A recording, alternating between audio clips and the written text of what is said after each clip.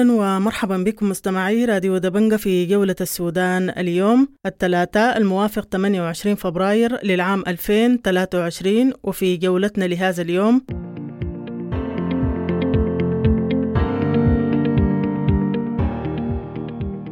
موكب 28 فبراير الذي جاء تحت شعار نهاية المهزلة ينطلق بمعظم مدن السودان.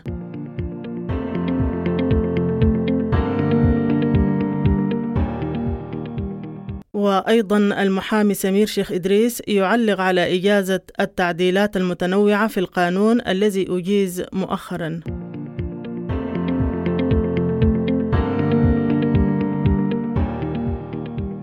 أيضا الصحفي والمحلل السياسي وليد النور نلتقيه في تعليق حول خلافات الجيش والدعم السريع وحرب الشائعات والتضليل الإعلامي.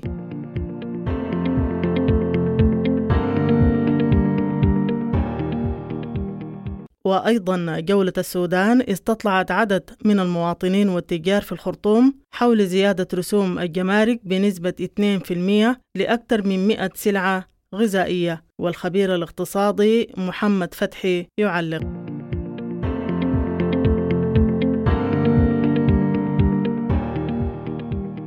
وأيضا نختم جولة السودان اليوم بجانب من حديث العمدة آدم يحيى الميرين من محلية الشطاية بولاية جنوب دارفور في لقائهم بوزير الزراعة بالولاية.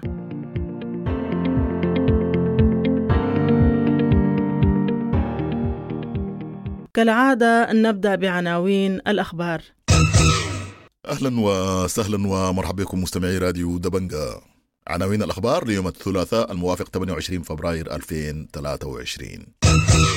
لجان المقاومة تسير مليونية نهاية المهزلة إلى القصر الجمهوري للمطالبة بإسقاط الانقلاب، والسلطات تغلق كوبري المكنمر، ولجنة الأطباء تحصل 54 إصابة في مواكب 21 فبراير. المحامي سمير شيخ إدريس: تعديلات القوانين المتنوعة تهدف لضمان هيمنة المكون العسكري على الاقتصاد والإفلات من المحاسبة. التجمع الاتحادي: قانون التعديلات المتنوعة لولاية وزارة المالية على المال العام التفاف على الاتفاق الإطاري ويحتوي على مخالفات قانونية وفنية. مناوي يتهم أطراف من النظام البائد وجهات محلية ودولية بالاستثمار في الخلافات بين الجيش والدعم السريع ويحذر من العواقب الوخيمة.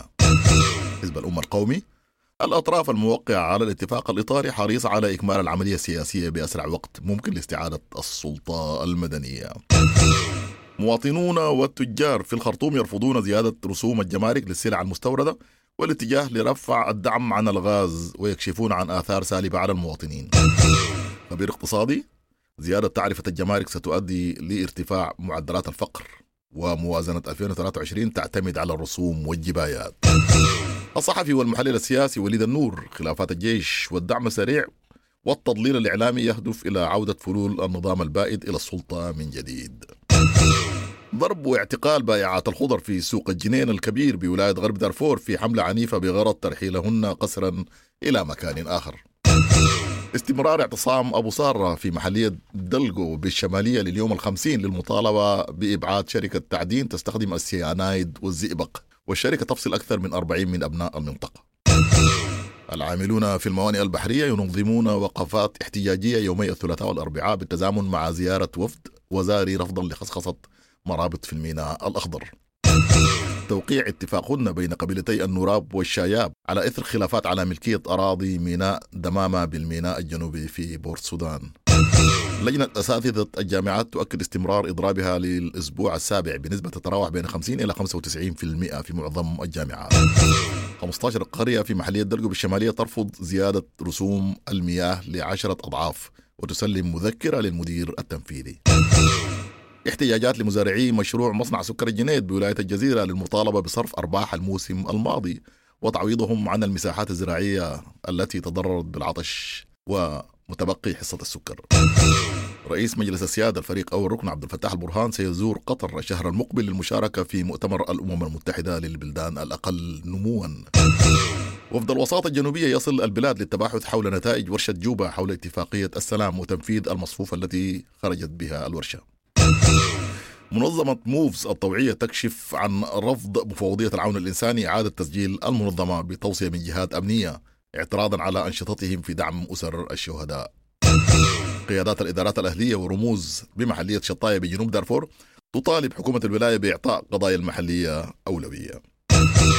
ورشة في الأبيض تكشف عن صعوبات قانونية واقتصادية واجتماعية لقيام الانتخابات وتشدد على نبذ خطاب الكراهية وجمع السلاح المنتشر. وفد حكومة بني شنغور الإثيوبي يزور إقليم النيل الأزرق لبحث أسباب عدم تنفيذ الاتفاقيات المشتركة. انتهى الموجز، شكرا للمتابعة.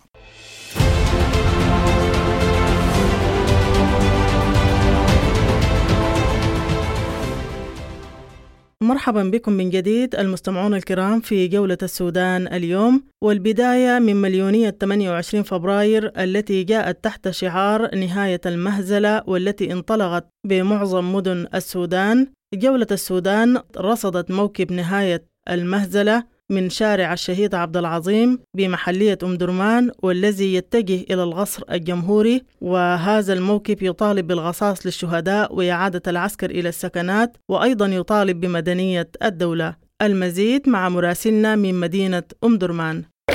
مرحبا مستمعي راديو وتلفزيون دبنقا من شارع الشهيد عبد العظيم، وحييكم مليونية 28 فبراير موكب نهاية المهزلة ضد التسوية السياسية. هذه المليونية مطالبة بقصاص للشهداء والعسكر للسكنات ومدنية الدولة، وينطلق الموكب من شارع الشهيد عبد العظيم ومنه إلى القصر الرئاسي عن طريق كوبري السلاح الطبي.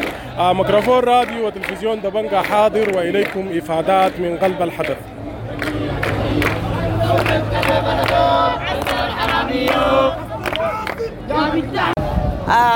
الرحمة والخلود لشهداء ثورة ديسمبر. اليوم موكب 28 فبراير، موكب شرار ونار، الحشد 100% وشارع حي والثورة مستمرة. الموكب بدأ التجمع من الساعة 11:30، بدأ الثوار يتوافدوا على نقطة التلاقي، وفي تمام 1 تماما كان انطلاق الموكب ينطلق إن شاء الله من نقطة التلاقي مرورا بشارع الشهيد عبد العظيم، دخولا بالمسارات التوجيهية من لجنة الميدان إلى كوبري درمان القديم، كوبري الحديد للقصر جوا إن شاء الله. والثورة مستمرة ويسقط برهان وجنجويدو وجبرينو كله. شكرا. السلام عليكم. 28/2 موكب أو مليونية نهاية المهزلة. نحن الآن في شارع 40 متوجهين على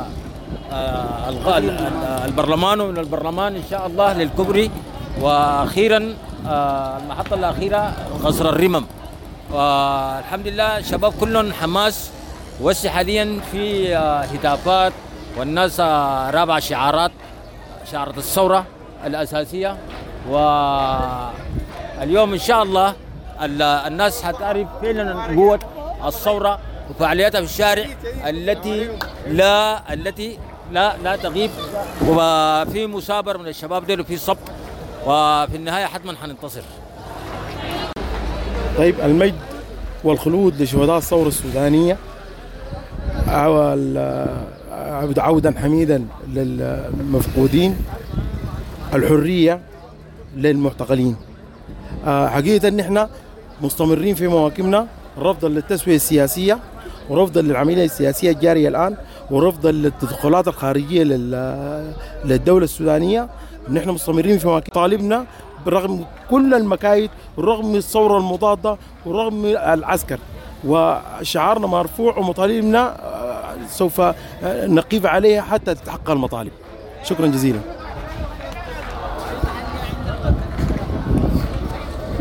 طيب، سلامات دنيا دبنقا، نحييكم من شارع 40 شارع عبد العظيم الشهيد عبد العظيم.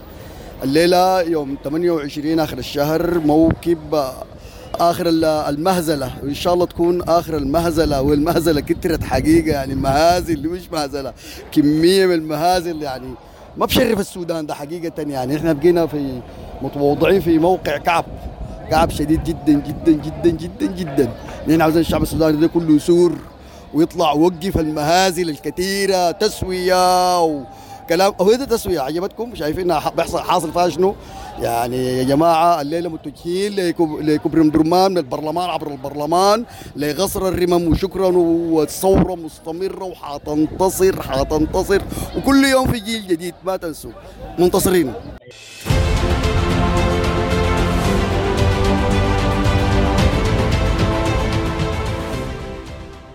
مرحبا بكم من جديد المستمعون الكرام في جولة السودان اليوم، وفي هذه المساحة نلتقي المحامي سمير شيخ إدريس في تعليق حول إجازة التعديلات المتنوعة في القانون الذي أجيز مؤخرا. مرحبا بك. القانون المتعلق بولاية المالية على المال العام، القانون ده يعني في تساؤل بيثار انه ليه التوقيت بتاع تعديل القانون ده الان؟ يعني بالنظر للواقع السياسي وانه في احتمالات رهاصات بتاع التسوية واتفاقات قادمة وحيكون فيها ترتيبات بخصوص اقتسام السلطة والثروة والوظائف والمناصب الحكومية وكده ما بين السلطة الانقلابية العسكرية وما بين الأطراف اللي حتكون موقعة معها على أي اتفاق لاحق. واضح جدا جدا يعني إنه القانون ده مشى ويتهندس وفقا لإرادة السلطة الانقلابية في تشكيل المشهد السياسي القادم. يعني مثلا كونه إنه يكون في ترتيبات بتدي المالية تتبع لها المراجعة العام، ده معناها إنه كل العمليات الاقتصادية الفاتت والمالية بمحاولة لأن هذه العمليات تخرج من دائرة المحاسبة، لأن المراجع العام يفترض أنه يكون سلطة مستغلة بذاتها تراجع حتى على الحكومة وتحاسب على أي عمليات بتاعت فساد أو في أي شبهة بتاعت فساد لاحقا. ده واحد من الأسباب الرئيسية والجوهرية.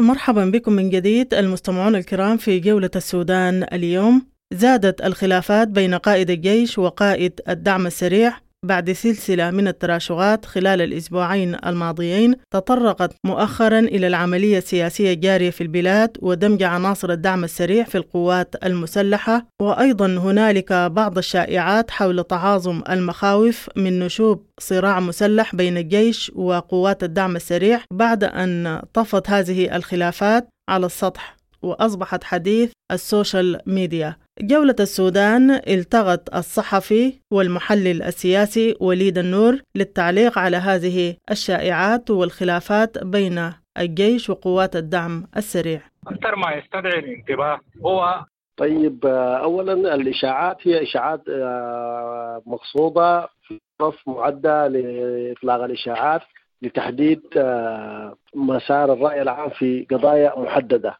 الخلاف بين الجيش والقوات المسلحة، الاتفاقية الاتفاق الإطاري الذي تم توقيعه في 5 ديسمبر وقع عليه القائد العام للقوات المسلحة وقائد قوات الدعم السريع جنبا إلى جنب.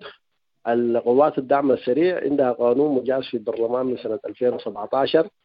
الوثيقة الدستورية نصت على وجود قوات الدعم السريع إقبال انقلاب 25 أكتوبر. عندما كان الهجوم على قوات الدعم السريع كان قائد الجيش يطلع وينبري ويدافع بأن الدعم السريع قوات نظامية تتبع للقوات المسلحة. الخلاف الحديث الآن ما يدور من تصريحات وحرب كلامية بين قائد الجيش وبين بعض أعضاء مجلس السيادة من العسكريين وقائد قوات الدعم السريع هو تأتي في إطار المزايدات ومن أجل كسب مزيد من القوة السياسية المؤثرة داخل المعسكرين. قائد الجيش يريد توسيع دائرة المشاركة بإشراك الكتلة الديمقراطية بما فيهم الأعضاء اللي كانوا في النظام المخلوع البشير. أما فيما يتعلق بالخبر بطلب الجهاز المخابرات من قوات الدعم السريع إخلاء المقار، فهذا الخبر هو غير دقيق. تم نفيه بالأمس من قبل قوات الدعم السريع ومن قبل جهاز المخابرات. حتى الطبيعة بتتطلب أو المهام بتتطلب إنه طلب الإخلاء يتم من القائد العام أو رئيس مجلس السيادة، وليس قائد قوات نظامية تقاطب القوى الأخرى، لأن الاثنين في مرتبة واحدة.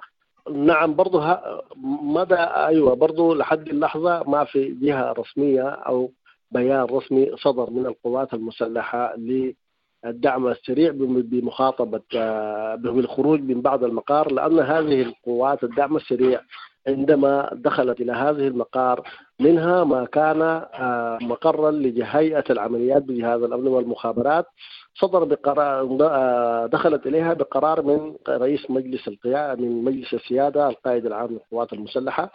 فبالتالي أي حديث عن خروج أو الدعم السريع في هذه اللحظة ربما تأتي في إطار الإشاعات أو إشعال الفتنة. هنالك اتهامات كان يطلقها دائما قائد الدعم السريع والقائد الثاني للدعم السريع بأن فلول النظام البائد هم يحاولون الوقيعة بين الجيش وبين قوات الدعم السريع.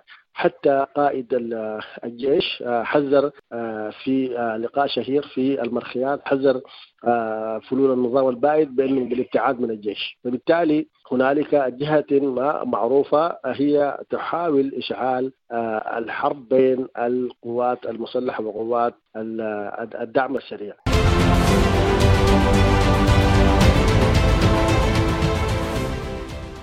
مرحبا بكم من جديد المستمعون الكرام في جولة السودان اليوم. وفي الشأن الاقتصادي، جولة السودان أجرت استطلاع وسط المواطنين والتجار في ولاية الخرطوم حول زيادة رسوم الجمارك بنسبة 20% لأكثر من 100 سلعة غذائية. نتابع هذا الاستطلاع لمعرفة آراء المواطنين والتجار.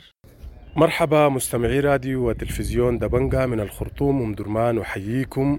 آراء المواطنين والتجار في الخرطوم ومدرمان حول زيادة رسوم الجمارك بنسبة تصل إلى 20% لأكثر من 100 سلعة استهلاكية، وإعلان وزارة المالية احتزامها رفع الدعم عن الغاز. إليكم إفادات من المواطنين والتجار.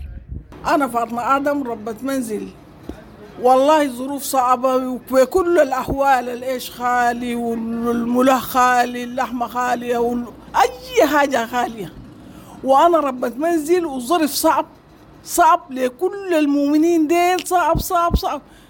انتوا كسودانيين وقاعدين تتجابدوا لنا في كرسي واحد داير يقعد، زول يمرك راجل دكران وتراجل عشان يصلح البلد دي. ما في كلكم ناس جايين لكم في كرسي ما دارين تصلحوا البلد، دارين تاكلوا لنفسكم ودارين تسووا حاجاتكم الخاصة بيكم، والناس متضايقة. الناس عندهم أولاد دارين يقولوا المدرسة بشيل فلاني، الخلدي ذاتها اللبن بشيل فلاني، وانتوا قاعدين تجابوا لنا في كرسي، وانا هنا تعبانه، الناس تعبانه متضايقه للعيشه الواحد. والله في ناس قود اليوم ما لاقين عشان ياكلوا. وانا داير رسالتي بس تصل للبرهان القائد، ما داير يهد نتيجه. والله اخير عمر البشير كان بحالته باكل الناس وهو ياكل، لكن ده لا ياكلوا الناس، لا يخلوا الناس تسوي مصالح. بتجابدوا لهم في كرسي، الكرسي دي الدوله دي ما حقتكم وانتوا براكم، الدوله دي حقت الشعب، الدولة حقت الشعب ده محتاج لزول يرعاه هو. انتوا هسه ماسكين لكم في كرسي، ده داير يقعد وده داير يقعد. انا اسمي آمنة ربة منزل. والله أول حاجة الموضوع ده يعني صعب علينا، ونحن يعني سودانيين تعبنا صراحة من الوضع الاقتصادي. كل مرة هو مدني وكل مرة مدهور، يعني لمتين نحن حنكون في الحال ده. يعني ما ممكن 100 سلعة يرفعوها في وقت احنا في أمس الحوجة في إننا القرش الواحد عشان نقدر نشتري به حاجة. يعني جاينا شهر رمضان ده مستلزماته كثيرة وحاجاته كثيرة. يبقى كيف نحن حنقدر نوفي كل المستلزمات دي، وكيف حنقدر نوفي لنفسنا على الأقل وجبة تكون وجبة زي الناس عشان من خلالها نقدر نعمل حاجة كويسة. ليه يعني في شنو؟ يعني أقلها يا أخي الاقتصاد ده، صلحوا وضع الاقتصاد ده عشان إحنا نقدر نعيش معاكم. يعني في ناس فقراء ما لاقية أكل اليوم. يعني الليلة لما أنتوا ترفعوا السلعة دي الناس تعمل شنو؟ تموت يعني؟ ما ممكن 100 سلعة ترفعوها في توقيت زي ده ما التوقيت اللي بيرفعوا فيه سلع، وده ولا التوقيت ذاته اصلا اللي بيخلي الناس ترفع السلع. عشان شنو اصلا؟ في شنو؟ وين القروش اساسا احنا حنشتري بها عشان انتوا ترفعوا لنا السلع؟ يا اخي نحن بناخد رزق اليوم باليوم، نحن لما ناخد رزق اليوم باليوم نقدر بنشتري لكم السلع. لما ترفعوا لنا الدعم من الحاجات دي، يعني حتى الغاز الليله الفحم بكم؟ الفحم الليله لو جبته ب 700 جنيه، لو جبته ب1000 جنيه، لو جبته ب2000 جنيه ما بيقضي لك حوجة. لما تمشوا ترفعوا لنا الغاز ده، وهو الغاز ذاته اساسا الواحد لما يشتري بيجي اسبوع ما بيتم، لانه الاسطوانه اصلا ما بتكون ملانه زي الناس، ما زي زمان. يعني 15 يوم كان زمان الغاز ده بيقعد معك قرابه الشهر ونص، لكن هسه حاليا الغاز ما بيقعد معك اكثر من 15 يوم ولا 10 يوم بالكثير. لمتين نحن حنكون في الحال ده؟ يعني صراحه والله ده حال صعب. والله نحن ضد الرفع بالاسعار دي، وضد الرفع عن الدعم عن الغاز، وضد اي حاجه ممكن تضر بنا نحن في مصلحتنا نحن كمواطنين، لأنه إحنا صراحة متأزمين من الحاجة دي. تمام. شكرا جزيلا. الاسم موسى الريح، محمد الريح، صاحب محل تجاري. بالنسبة للزيادات في السلع الاستهلاكية دي، أنا ما شايف في مبرر لا أصلا، لأنه المواطن يعني ما مستطيع، الأكل بالنسبة له صعب، في زيادة جات في التعليم وفي زيادة جات في السلع الاستهلاكية. يعني الوضع بقى طاحن. نسبة الفقر يعني ارتفعت من السنة اللي فاتت لغاية السنة دي، قالوا من 40 لغاية 65%. يعني المتنعمين في الدولة دي أقل من 25% ولا 30% بس. غايته نزل ربنا يصلح الحال، والناس تحاول تتماشى مع الأزمة دي بس. رسالة للمسؤولين؟ والله رسالة للمسؤولين اتقوا الله، لأنه البلد دي الحالة فيها الحالة العيش المواطن ده، يعني أي حاجة طالبوا فيها زيادة. التعليم يعني طبق النص، يعني كان بيتقرب ب50 بقت ب100. بيجاي إن إحنا هنا الصحة، وزارة الصحة فرضت علينا زيادة في زيادة وفي الكشف الصحي وكده، يعني أي حاجة زادوا. وبعد الدولة مو متقدمة لقدام، يعني بشيلوا من جيب المواطن والدولة في محلها، ما راجع ما ماشية لقدام إلا راجع لورا. أنا محتار، يعني القروش دي بتمشي وين؟ بشيلوها مننا وبودوها وين ما معروف.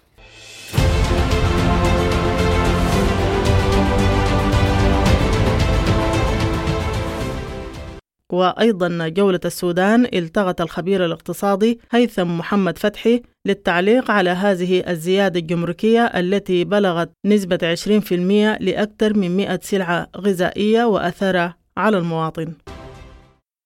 قامت الحكومة الانتقالية مؤخرا برفع الرسوم الجمركية بهدف تحقيق إيرادات مرتفعة، لكن في تقديري هذه الإيرادات ستظل ضعيفة، وبسبب تراجع حجم الطلب على الاستيراد، لأنه الكميات المستوردة حتقل وبيضعف العائد المالي من الجمارك، ولن تتمكن الحكومة من تغطية العجز الموجود في الميزانية لمواجهة الصرف لتسيير دولاب العمل في ظل توقف المساعدات الدولية وتوقف حركة الإنتاج والصادر. المشكلة الاقتصادية الحالية اللي احنا بنعيشها الآن بحاجة إلى الاهتمام بالاقتصاد الحقيقي القائم على الاستثمار والتشغيل والتصدير، مع تقليل الواردات من الخارج، وأن يتم إحلالها بمواد مصنعة محليا، توطين الإنتاج في الداخل، لأنه الاقتصاد السوداني اقتصاد غير مرن، لا يملك جهاز إنتاج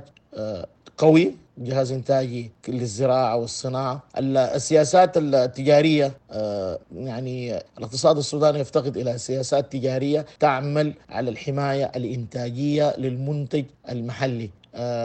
أضف إلى ذلك أن هنالك في انتشار للفساد المالي والإداري، ده كله أثر على أنه يكون هنالك زيادة في حجم البطالة. الرسوم الجمركية الأخيرة دي واحدة من زيادات كثيرة جدا فرضتها الحكومة في الآونة الأخيرة على عملت على زيادة أسعار الخدمات وزيادة أسعار الرسوم، كل ذلك لتغطية العجز الكبير اللي حيكون موجود في ميزانية الدولة في العام 2023، لأنه في مشكلة كبيرة جدا بيعاني منها الاقتصاد السوداني، وهو تدني حجم الصادرات لمستوى أقل من حجم الواردات. وحتى إذا نقصت الواردات بسبب أو آخر، برضو الصادرات هي الأساس، والإنتاج لابد أن يكون لدينا صادرات ويكون لدينا إنتاج.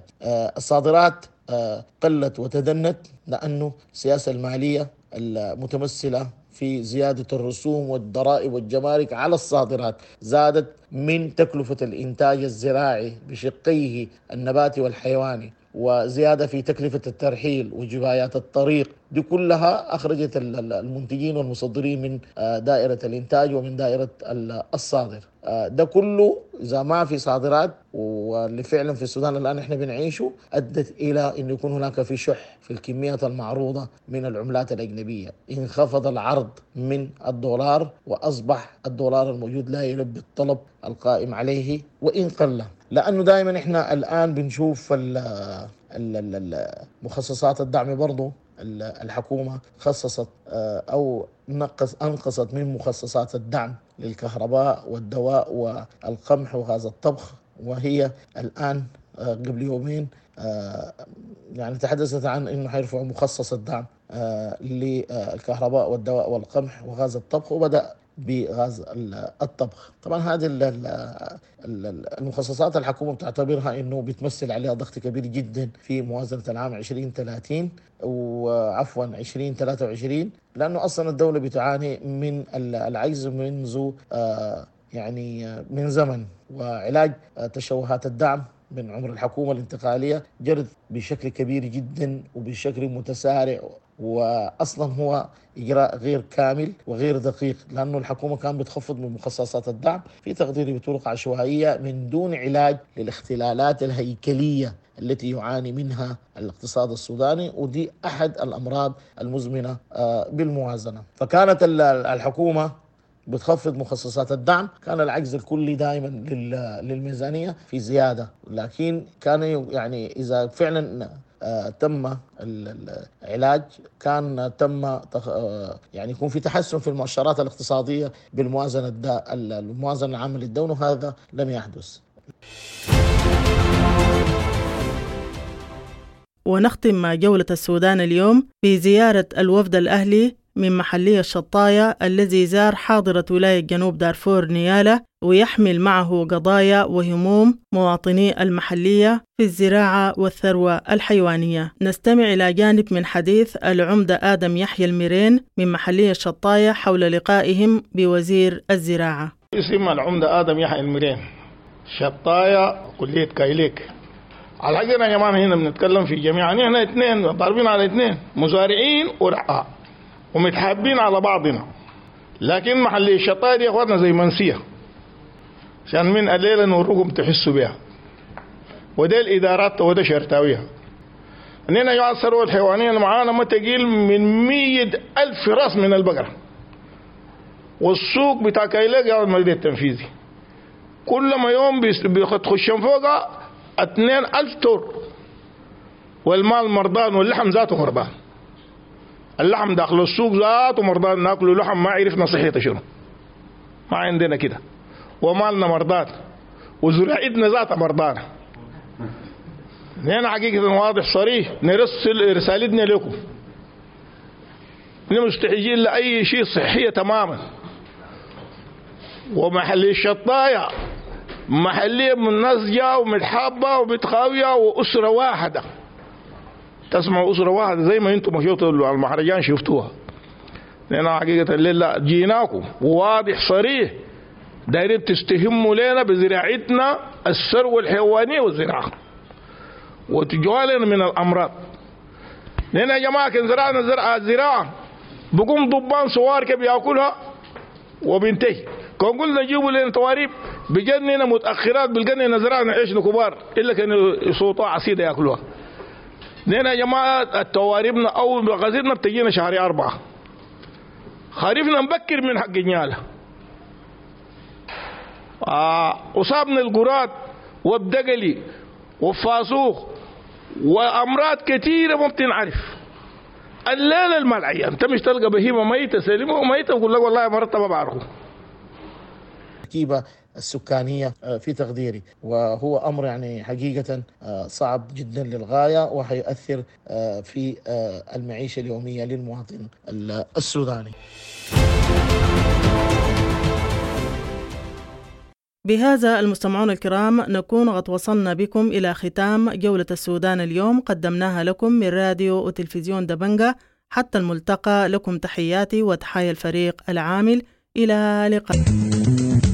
راديو دبنقا، راديو دبنقا، راديو دبنقا. راديو دبنقا.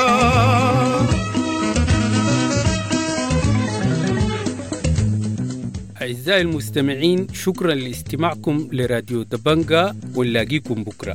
دمتم بألف خير وإلى اللقاء.